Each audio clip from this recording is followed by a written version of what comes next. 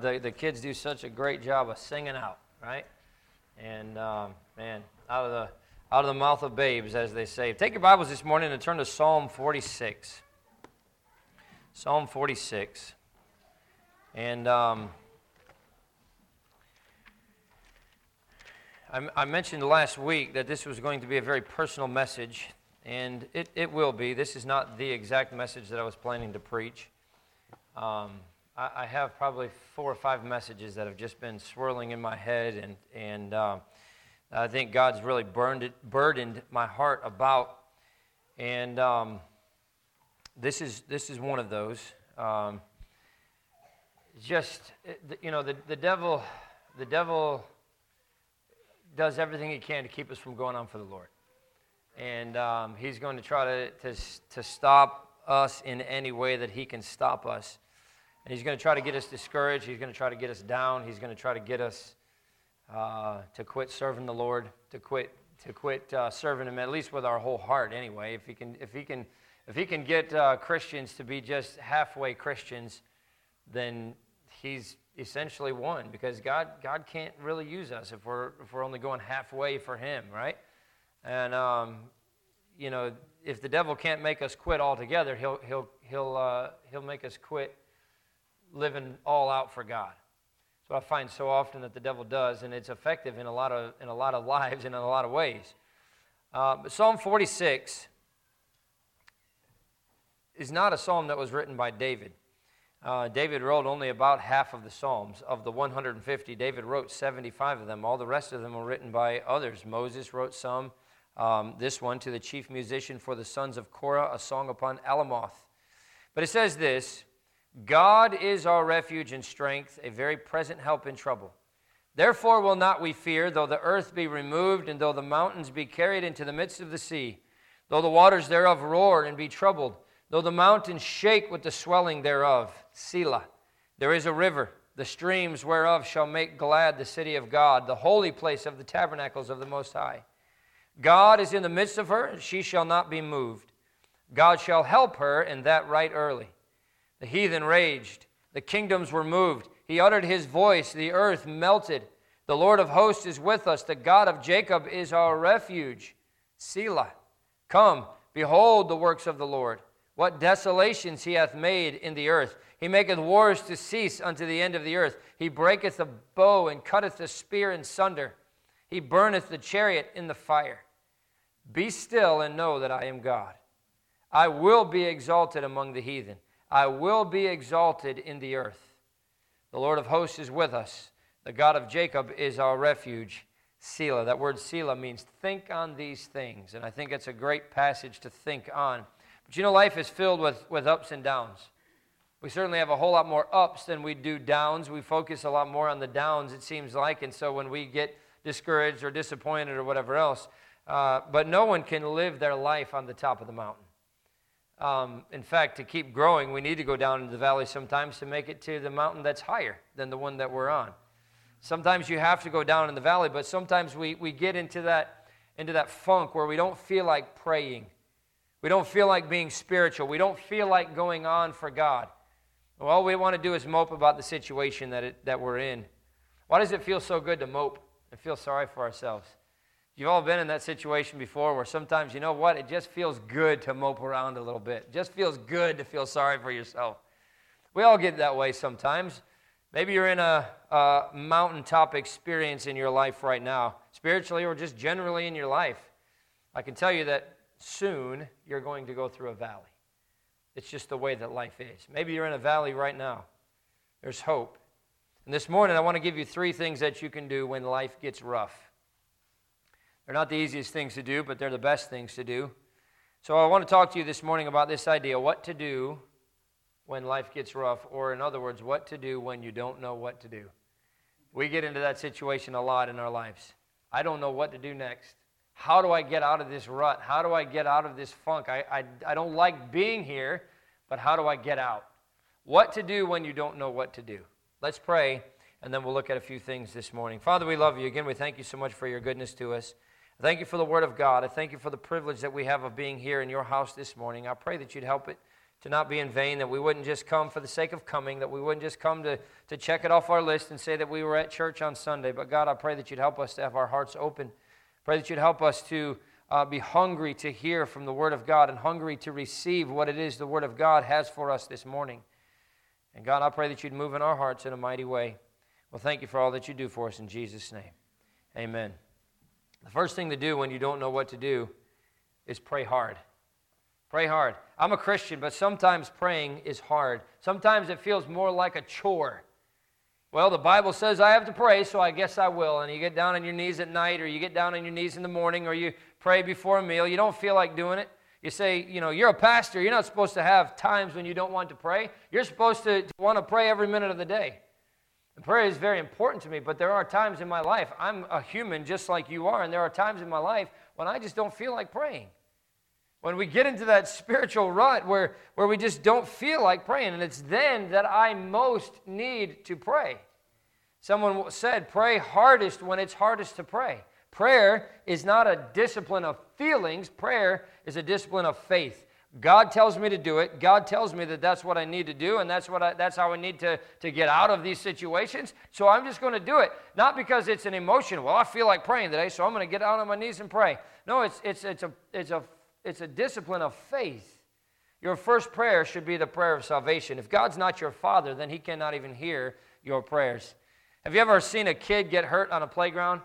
And they start wailing. There's 30 kids running around on the playground, and one kid falls and starts wailing. Guess who jumps up first? The mother of that child, because they recognize that cry, and they know that it's their child without even having seen what happened or seen who it is that's laying on the ground. Now, there's probably a couple other mothers that jump up and say, ooh, whose kid is that? It's not mine, but I'm going to help out, right? But God's the same way with us. He hears the cries of His child. And yes, God created all of us, but there's so many people in this world that say, oh, we're all children of God. No, we're not all children of God. We're all created by God, but only those who have accepted Jesus Christ as their Savior are children of God. The Bible talks about the fact in John chapter 8 and verse 44, ye are of your father the devil, and the lust of your father ye will do. So we're not all children of God. There are some who are children of the devil as well. When you get saved, you become a child of God. And when you become a child of God, He's listening for your cry. If you're not a child of God, then He can't hear that cry. He can't hear your prayer. The only prayer that God will hear from a child of the devil is the cry of prayer for salvation. The only cry that God hears from somebody who is not His child is them calling out to Him, please save me. Right? Romans chapter 10 and verse 9 says this, that if thou shalt confess with thy mouth the Lord Jesus and shalt believe in thine heart that God hath raised Him from the dead, thou shalt be saved. For with the heart man believeth unto righteousness, and with the mouth confession is made unto salvation. For the Scripture saith, whosoever believeth on Him shall not be ashamed. For there is no difference between the Jew and the Greek. But the same Lord over all is rich unto all that call upon Him. For whosoever shall call upon the name of the Lord shall be saved. God hears that prayer. God hears that prayer of faith. That doesn't have anything to do with me paying my way to heaven, working my way to heaven. I can't do any of those things. I could never have enough money to pay my way in. I could never do enough good works to work my way in. The only way in is through the prayer of faith. It has everything to do with God giving me a gift that I don't deserve. And that's what the death of Jesus Christ on the cross is. It was a death to pay for my sins. Somebody had to pay. The wages of sin is death. But the gift of God is eternal life through Jesus Christ our Lord. I'm so thankful that He saved me when I didn't deserve it. And if you don't know Jesus Christ as your Savior this morning, don't wait. Get that settled. Get that taken care of. You're always going to feel like you're in a spiritual rut when you don't know Jesus Christ as your Savior. And you're going to do everything you can to try to get out. And you might even be praying and you might even be asking God to help you get out of it. But I can tell you this, your prayers are bouncing off the ceiling because God cannot hear the prayer of an unrepentant sinner unless it's a prayer of faith asking for salvation. But for those who are saved, it would be great if prayer was always natural and simple and desired and enjoyed, like talking to your spouse or your children or your best friend. With them, we can hardly wait for that connection that relationship produces. We hate to cut it off, but if we're honest, that desired relationship is not always a description of our prayer life. We know we need it to be, and in a lot of cases, I think we want it to be. We know that's what's commanded, but sometimes we just find it hard to pray. There could be 1,000 reasons why God's not working in the way that we want him to work, why God's not working in the timing that we're expecting him to work in. And we have for him we want him to work in our lives, and just sometimes God just doesn't seem like he is. It's not that he's not, it just seems that way sometimes. But many times we stand in this life under burdens. We stand under disappointments. We stand under failures and weaknesses and sin and deception and misunderstanding. And when all those things pile up, sometimes we can feel smothered by those things, sometimes to the point that it affects our thinking. Often we allow culture to affect our thinking far too much. We've been conditioned for instant gratification. We have to have it now.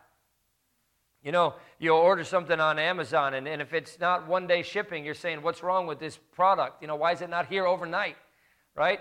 I was watching somebody that was doing a little video on like product selling or whatever, and I can't even remember what it was for, but they said, if you have a business that you do regular shipping and something takes 4 or 5 days to get there, people don't want that anymore. They will go to another website and find something that's selling it where they can get it shipped overnight or 2 days. So if you want to make a sale, then you better offer shipping that does overnight or the next day. That's that instant gratification that we've been accustomed to, right? You don't have to go to the library anymore and pull out an encyclopedia and look up something if you want some information. All you got to do is, I was getting ready to say type it into your phone, but all you got to do is talk it into your phone anymore, right? Just tell them what you want to know, and they'll pop it up and give you all that information. We're so used to having that instant gratification that sometimes when God doesn't answer my prayer right now, then I'm saying, why is God not moving? Where is God? How come he's not listening to me? What's God's problem? We do that so often. We've not learned the discipline of waiting, of being still, of being quiet long enough to see his hand moving and to hear his sweet voice, because we haven't listened. We're distracted by so many things. We give ourselves to so many activities that in essence that have nothing to do with eternity. We allow sin to creep in our lives to the point that God and his presence end up seeming so far away that he's of no help to us. We have scriptures like Psalm 46 and verse number 1. God is our refuge and strength, a very present help in trouble. We read those words on the pages of the Word of God, but because we don't feel what it says, we're resolved to continue living the way that we are. It's just too hard to pray. We have 100 other things that keep us from that keep us from taking that time to really get down on our knees. We have 100 other things that we do to try to keep ourselves from falling apart, when what we need to do is just pray. When life knocks you to your knees, you're in a perfect position to pray. God doesn't move in your life when you struggle. He moves in your life when you pray. And I think that sometimes God allows us to hit rock bottom so that we can realize that he is the rock at the bottom. We get so focused on so many other things and so dependent on so many other things in our life that we forget where everything comes from. We forget what the foundation is. We forget who the foundation is. And sometimes I do think God lets us get to the bottom of the well, so to speak, so that we can realize that's where we need to be. He's there. He's in those deepest, darkest hours. I have a lot of things in my life that are a challenge right now. There's a lot of things that are difficult that most people will never know anything about. And there are times when I get into the car by myself and there's nothing else that I can do other than just pour my heart out to God. Why else would I try to go anywhere else? Nobody else can solve the problems for me. Nobody else can do the things that need to be done. God can, though. And sometimes I think that's what he's just waiting for us to do before he moves. He's not just going to move because we feel sad. He's not just going to move because we're discouraged. He's not just going to move because we're disappointed. No, God feels for his children. It's not that he doesn't care about us, but he's not going to do it just because we're in that slump, just because we're feeling sorry for ourselves, just because we're going through a difficult time. He moves when we pour our heart out to him and say, God, I don't have anywhere else to turn. I need you. And just pray and pray and pray and pray. Well, I don't feel like praying. Hey, I already said it before. Prayer is not a discipline of emotions. It's a discipline of faith. I just believe that God can answer these requests. I just believe that God can and will do something, and I don't have anything else that I can turn to other than God. So I'm just going to pray.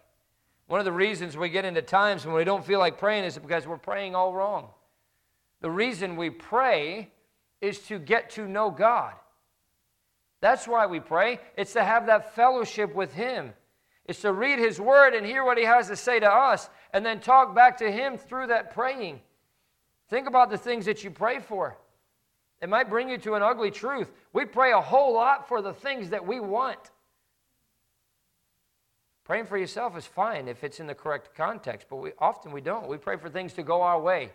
We pray for things to make us happy. We pray to have the desires of our hearts. If the purpose of prayer is to get to know God, how important is getting to know God to you? Well, I don't feel like praying because I'm not getting the things that I ask for anyway. I've prayed for this thing 500 times and God never gave it to me. God never answered because you're praying the wrong way. Are you praying to have fellowship with Him? Are you praying to get to know Him? Or you are praying because He can give you things that you want? Right? I've heard that many times from rich people. Most people who are multimillionaires don't have a lot of friends because they don't trust anybody. The only reason that person is my friend is because what they can get out of me. Right? They're going to befriend me because I can give something to them. When they need to be bailed out, I can help bail them out with money. And so they don't have a lot of close friends. And I think sometimes we treat God the same way. Hey, I can be friends with God because He's got all this at His disposal. I'm going to pray. But we're not praying to get to know God. We're praying because we can get things from Him. And He is the owner of all the cattle on 1,000 hills. He owns the entire universe, not just the world. He does have everything at His disposal, and He does want us to bring our needs to Him when we have a need. I'm not saying that we shouldn't do those things, but what is the majority of your praying? God, give me this. God, do that for me. God, give me this thing. God, do that thing. God, help me with this. Right? And again, God wants to hear those concerns. But how about God? Help me to know you. Help me to have the relationship with you that you want to have with me. Help me to have the wisdom of God. Help me to have the fear of God. Help me to be a witness for you. Help me to pray. That's the kind of relationship that we ought to have with God. When it comes down to it, the way to get out of the spiritual funk is to just pray. I know you have times when you don't feel like praying, but just pray. I know sin has blinded and deceived us sometimes, but pray. I know you can't always see what God is doing, but pray. I know life has disappointments, but pray. I know you're hurting, but pray. I know you can be tired and that you can fail, but pray. Just pray. That's what God expects from us. My wife's favorite character from history is Abraham Lincoln. Did I say favorite? I meant least favorite. But, Abraham Lincoln said a lot of things that I'm not sure he actually said. Right? I have a picture of Abraham Lincoln standing in front of, obviously he's standing in front of a mirror. And he's holding a phone in his hand, and the caption underneath it says, this is a picture that Abraham Lincoln took on his iPhone, and please don't say this is Photoshop. Photoshop didn't exist back then. Right? Abraham Lincoln's also credited with saying, don't believe everything you read on the internet. So I guess you can't believe everything you read on the internet. But Abraham Lincoln is quoted as saying this: I've been driven many times upon my knees by the overwhelming conviction that I had nowhere else to go. And I think that's great. We ought to be driven to the fact that we have nowhere else to go. But honestly, that's where we ought to go first. So many people see prayer as a last resort. I can't tell you how many times I've heard, well, we've done everything we can. Now the only thing we can do is pray. Right? That's the wrong mindset. It says, I've prayed and prayed and prayed and prayed and prayed. Now we'll look at the options that we have with the doctors, or now we'll look at the options that we have with the financiers or whoever. Right? Well, I've done everything I can do. Now all I can do is pray. No, that ought to be our first thing that we do, especially in times when things are difficult. Turn over to Jeremiah 33. The Bible is full of promises in prayer. And I know some of these you know already, but I want you to see them again. Don't wait until you feel like praying to pray. When you get into that spiritual rut and you're waiting to feel like praying to pray, then you will never pray. And that's why people honestly end up leaving church, why they end up leaving Christianity, so to speak, why they end up giving up on God and the things of God, because they waited to pray until they felt like praying. And when you're in that spiritual rut, you don't feel like praying. And it just gets deeper and deeper and deeper and deeper. Pray when you don't feel like praying. Start by telling the Lord that you love Him. Tell Him that you don't really feel like praying and that you need Him to help you pray. Share your heart with the God who loves you and is listening. Exercise your will over your emotion. Choose against yourself. I don't feel like praying, but I'm going to do it anyway. Jeremiah 33 and verse number 3 says, "Call unto me, and I will answer thee, and show thee great and mighty things which thou knowest not." Pray when you don't feel like it. Often the feelings will follow, but always allow the Lord to lead. He'll help you pray. Because I can promise you this. In fact, turn over to Romans chapter number 8. Romans chapter 8. When you don't feel like praying, and you start praying, and you start having that fellowship with God, that genuine fellowship with God, often the feelings will follow, and you say, you know what, man, I need to pray more. I need to get back with God again. Those feelings will follow, but many times there are no feelings there when you don't feel like praying, other than just that you don't feel like doing it. Romans chapter 8 and verse 26, I think is made, this verse is made for people who are in that exact situation. Likewise, Romans chapter 8 and verse 26, the Spirit also helpeth our infirmities, for we know not what we should pray for as we ought. But the Spirit itself maketh intercession for us with groaning which cannot be uttered. God, I don't know what to say. I don't know what you want to hear. I don't know which way to turn, but here I am. I'm on my knees in prayer. God, speak for me. I don't even know what I should be praying for. And sometimes we get into that situation where, God, I would pray for this, but I don't even know if that's what you want me to pray for or not. I would beg you for this, but I don't even know if this is what I should be praying for, so I don't know if I should beg you for it or not. Tell me what I should pray for. Tell me what I need to be asking you for. And the Spirit maketh intercession for us with groanings which cannot be uttered. It can't even be put into words. But God knows our hearts. God knows our feelings. God knows the deepest, darkest, innermost parts of what we're going through. And He'll help us to get out of that rut. You don't have to impress God or anyone else with your prayers. You just have to come into His presence. And He'll meet you there. I know that times occur when you don't want to pray, but pray anyway. Think with me. Although you might find it hard to pray, it makes no sense not to pray to the only one who can help you get out of the situation that you're in. When it's hard to pray, just pray. Get down on your knees, humble yourself before God, and pray. Turn over to Psalm chapter 7. When things are rough and you don't know what to do, pray hard. But number 2, praise God. Though we might be going through a difficult time, there are still so many things to praise God for. The Bible's filled with verses of praise and telling us to praise God, especially there in the Psalms. In fact, there are 19 verses in Psalms alone that use the phrase, I will praise. David only wrote half of the Psalms, like I said, but many of the other Psalms were written by those who were going through difficult times as well. Some when they were on the mountaintop, and they were excited, and they were rejoicing in what God had done, but many were written when they were going through difficult times. And you know what they said? God, give me a heart to praise. God, change my mind. No, they said, I will praise. I will praise. Psalm 7 and verse 17. I will praise the Lord according to His righteousness, and will sing praise to the name of the Lord Most High. Turn to a couple of these passages with me if you can. They're in Psalms. Psalm 52. Psalm 52, verse number 9. Think about these reasons that are being given here in the Psalms for why they're going to praise and why we should praise. Psalm 52 and verse 9. I will praise thee forever because thou hast done it, and I will wait on thy name, for it is good before thy saints. Psalm 69. Psalm 69 and verse number 30. Psalm 69:30. I will praise the name of God with a song and will magnify Him with thanksgiving. Psalm 118. Psalm 118. There's actually a couple in that passage. Psalm 118 and verse 21. I will praise thee, for thou hast heard me, and art become my salvation. Psalm 118 and verse 28. Thou art my God, and I will praise thee. Thou art my God, I will exalt thee. One last verse there in Psalm 139. Psalm 139. I will praise thee, verse number 14. Psalm 139, verse 14. I will praise thee, for I am fearfully and wonderfully made. Marvelous are thy works, and that my soul knoweth right well.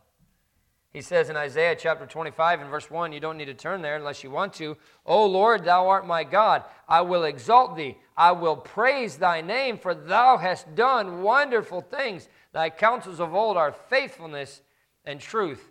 Praise him for pulling you through a mess. Praise him for waking you up this morning. Praise him for giving you another day of life. Praise him for giving you a purpose.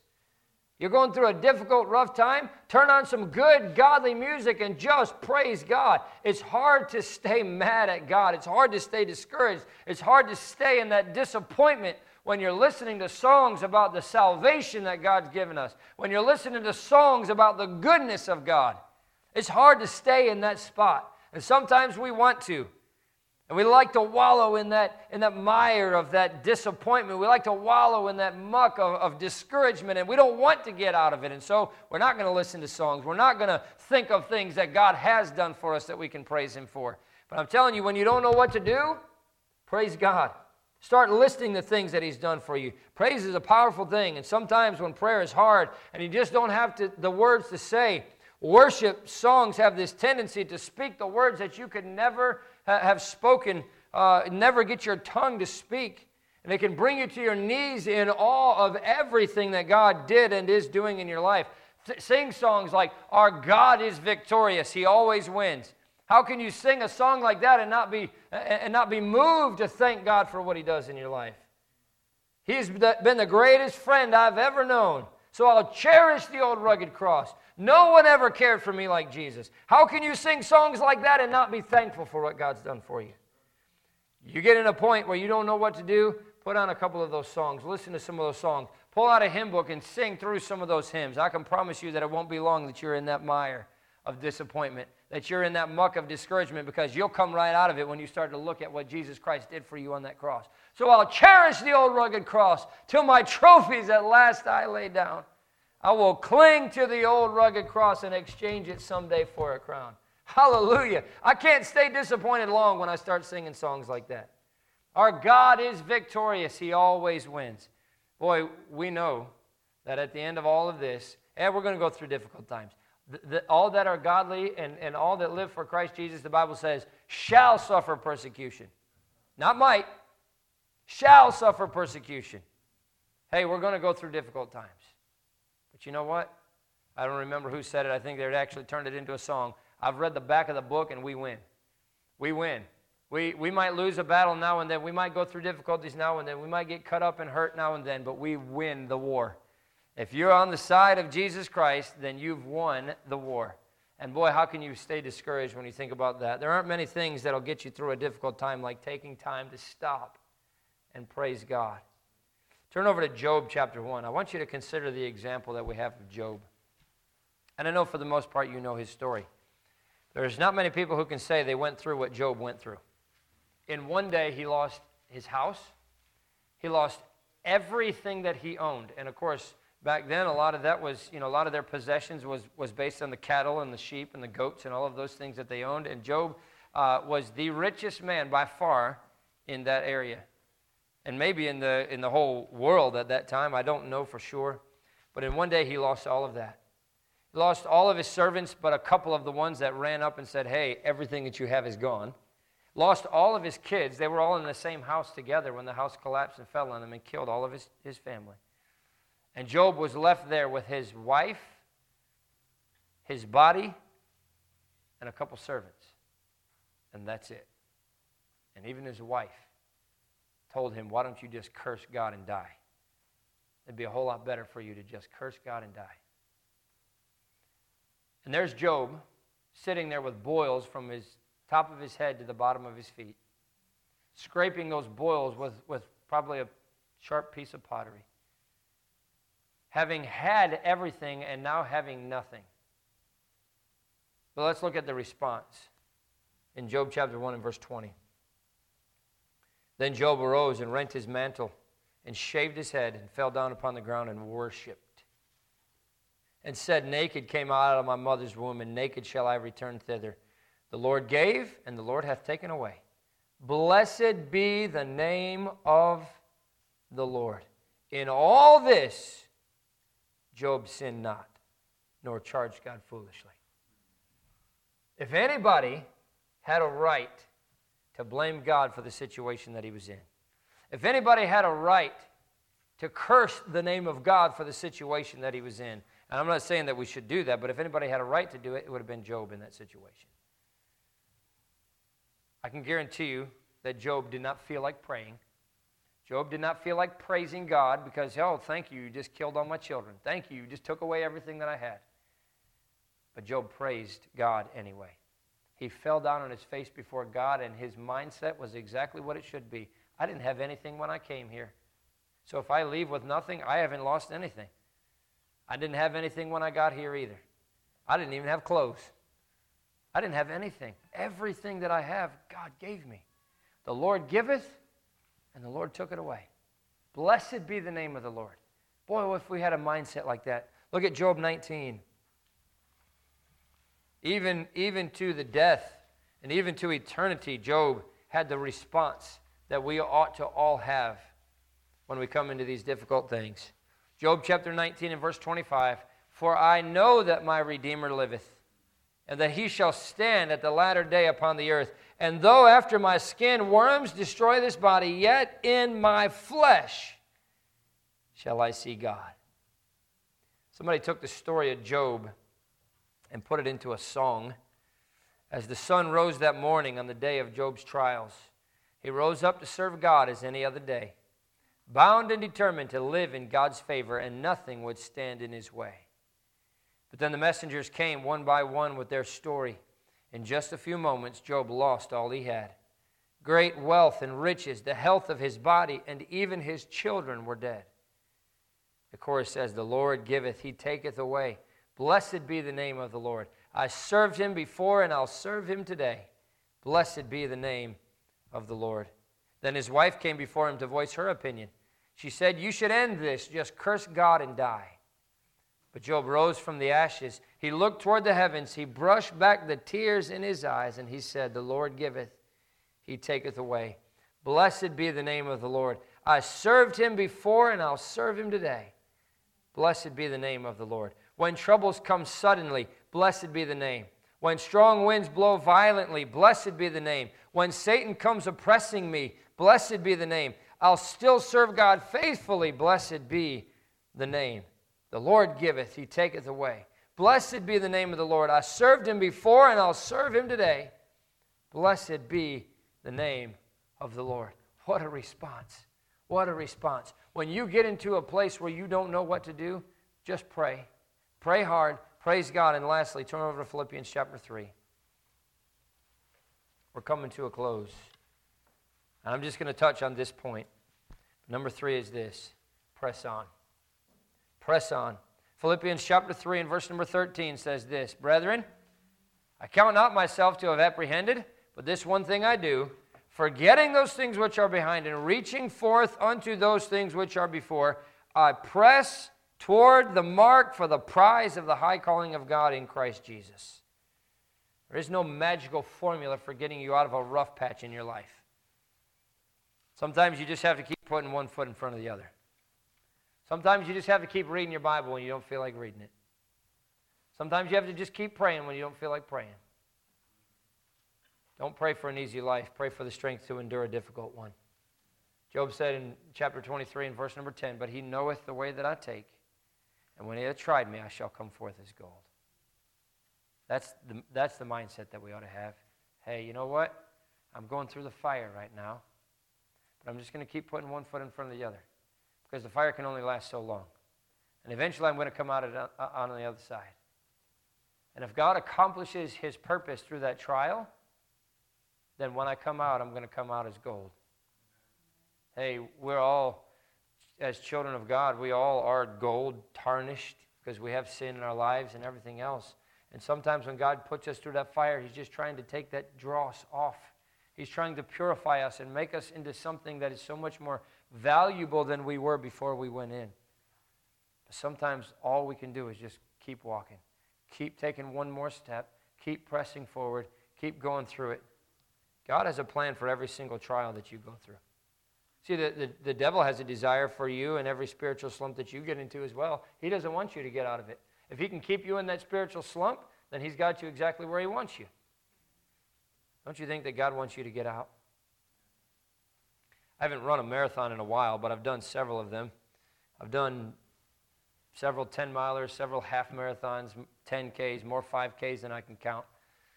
And in every one of those races that I've run, not every one of those races, in fact, hardly any of those races were a breeze. I didn't run to just make it to the finish line. I know some people do that, and honestly, my first marathon, that's what it was. I was just trying to get to the finish line. I didn't care what my time was. I just wanted to finish. And after that, then you set more goals, and you have a certain time that you want to get done by, especially when I ran a lot of 10Ks and 5Ks and things. I had times that I wanted to finish by, and most of the time, even though you're racing against everybody else around you, I was racing against myself. I wanted to beat my best time. Most of those races were not a breeze.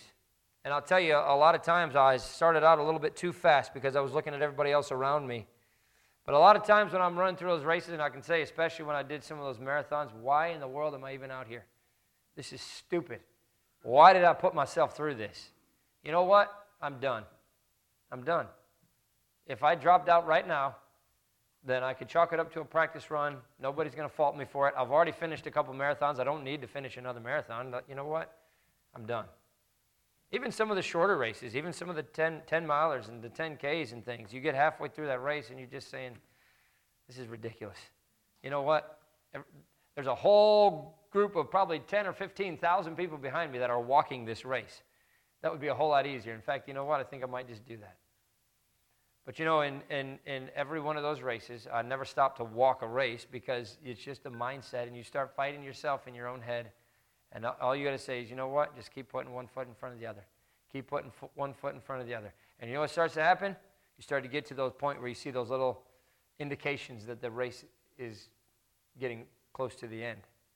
You start passing mile 5 and mile 6, and now you know you don't have much left in that race.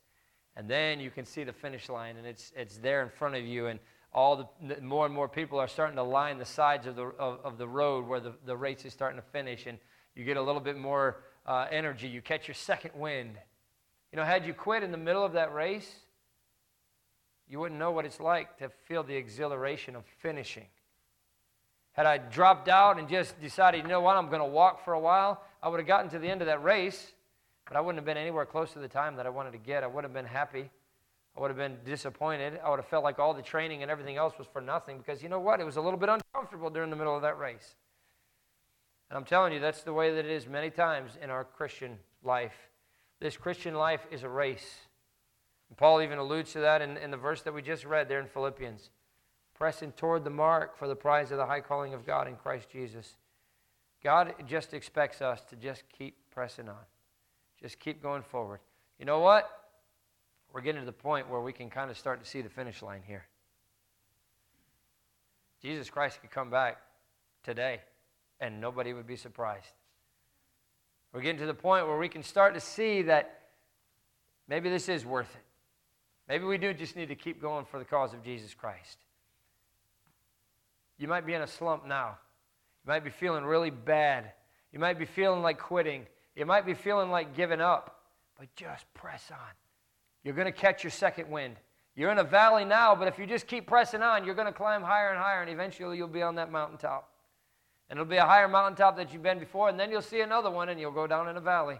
But then you'll come back up, and you'll be on another mountaintop that was higher than the one that you just came from. And you look back, and you see where God brought you from, and you see what He brought you out of, and you see what He brought you through. And yea, though I walk through the valley of the shadow of death, I will fear no evil, for Thou art with me. Thy rod and Thy staff, they comfort me. Just keep pressing on. Just keep going forward. Just keep moving your feet. Just keep doing what you know to be the right thing to do. Just keep reading your Bible. Just keep praying. Just keep coming to church. Just keep telling other people about Jesus. And you know what's going to happen? Eventually, you're going to come out of that thing on the other side. It'd be wonderful if life was always easy. It'd be great if we never had to struggle physically or spiritually. The facts of life are the facts of life. Things are not always going to be easy. In fact, as Christians, many times they're not going to be. We're not always going to feel like going on. We're not always going to feel like being right with God. Pray anyway. Pray anyway. If you've not accepted Jesus Christ as your Savior, then do that today. You don't know when the last breath you're going to draw on this earth will be. But you cannot even begin your spiritual journey until God is your Father and Jesus is your personal Savior. But for those who are saved, just pray. Pray. Pray. Just get on your knees before God and pour your heart out to Him. And praise God. Start listing the things that He's done for you and praise Him for it. And it'll be hard to stay away from spiritual victories. And press on. Just keep going. It'll get better. You'll catch your second wind. You'll start to see the signs of the finish line, and you can finish well. That's certainly what God wants for each of us here this morning. What do you do when you don't know what to do? I can't give you all the answers because I don't know all the answers, but I can tell you a place to start. Pray hard. Praise God. And press on. That'll move us out of that slump. And hopefully get us moving in the right direction where we get excited again about the things of God. Where we get excited again about serving Him. Where we get excited again about pleasing Him. Where we get excited again about praying. Where we get excited again and start praising God. But you just got to do it. Pray hard. Praise God. And press on. Father, we love you. Again, we thank you for your goodness to us. Thank you for these truths that we have from the Word of God.